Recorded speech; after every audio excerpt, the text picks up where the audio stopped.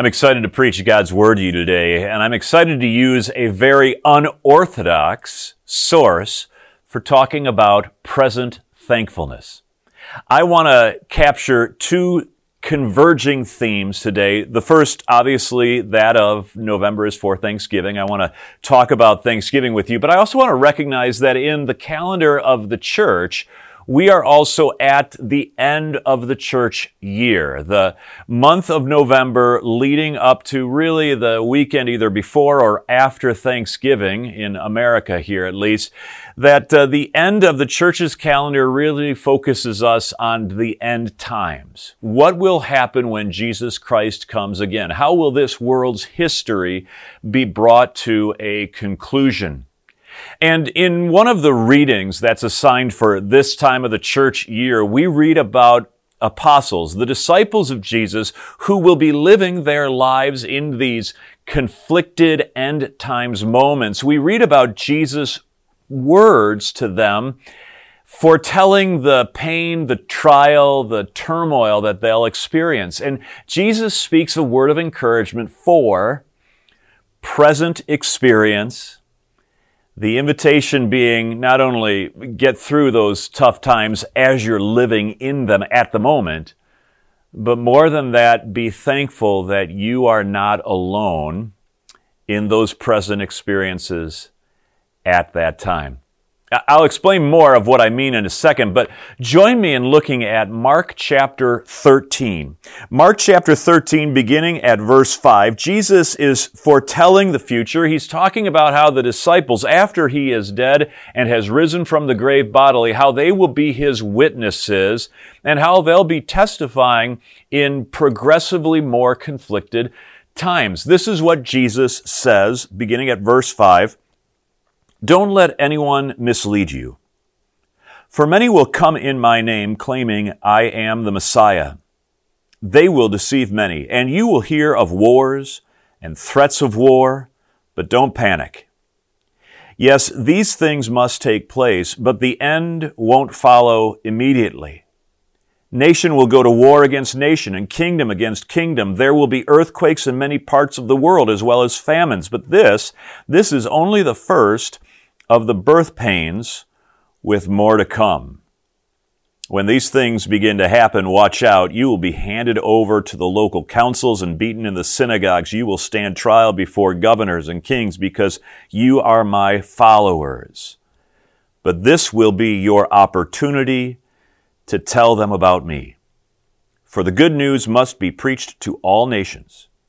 But when you are arrested and stand trial, don't worry in advance about what to say. Just say what God tells you at that time, for it is not you who will be speaking, but rather the Holy Spirit. It's not you who will be speaking. At that present moment, it will be the Holy Spirit. In other words, what Jesus does here is he essentially says there is a future that's coming, and at some point in time, that future will become your present. The reality that you can only imagine will become the reality that will become your nightmare. When that time comes, when you are pressed in on every side, when your witness to the Christian faith, your confession of the gospel is required of you, and you are all hot and bothered because you're not sure, what should I say? Should I say this? Should I do this? Just remember, at that present time, there is a companion that stands shoulder to shoulder with you, that is giving you the words to speak and encouragement to be courageous so that you can be my witnesses, come what may. Now, I say that today because that is not just a source of inspiration for a future yet unrealized. It is also a source of gratitude in a present moment. For some of you, you may be looking forward to Thanksgiving here in a few weeks where you are going to live as the sandwich generation. You're going to have a slice of bread known as your children on one side, a slice of bread known as your mom and dad on the other side, and here you are in your middle somethings, and you are going to feel squished because you are part of the sandwich generation. You want to, on the one side, raise your kids so that they can succeed for the next 50 years, but you don't want to raise your kids in such a way in the presence of your parents that your parents get upset because you're coddling your kids or you're not being the type of parent they think you should be. And at that present time, even though Thanksgiving is still in the future, at that present time, here's what I want you to know. There is the Spirit of the risen Lord Jesus Christ that lives in you because you have trusted Christ as your Savior. And that trust in Christ as your Savior affords you the confidence that Jesus Christ by His Spirit lives and works in you so that your life, your words, your deeds, your thoughts, your actions, all of those things conform to that great gospel. It doesn't mean that you won't say some stupid things at the Thanksgiving dinner table every once in a while. It doesn't mean that you won't feel the pinch from slice of bread A or slice of bread B. But what it does mean is this, that you can have gratitude as much as you have confidence at that present time that you have a companion that's in the fight with you. The words which Jesus spoke to apostle disciples who would stand before kings and governors is the same word that He speaks to you as you try to live faithfully the vocation of son or daughter, as well as mom and dad, or grandma and grandpa, right? It's the kind of confidence that we have when we walk down the hallway at a high school. The confidence that we realize that while everyone else in our high school seems to live life apart from God, there is nevertheless at work in us something that God is doing in that high school at the time. You may not feel that you stand up really well when they're teaching evolution in science class without even a hint or a nod toward creation. You may feel compressed as you're talking about something in English class that would make your mother blush. You may be compressed and really struggle with what's happening in a locker room or out on the pitch, on the field, in the court. All of these places of compression, they are bound to come. Mark 13 reminds us of that in Holy Scripture. We are going to be compressed as God's people, but in those moments of compression, even for you as a young person who may be feeling very adrift in this world, you are baptized. God has taken a part and portion in your life. And because of that, you can be sure that you do not walk alone in that high school hallway.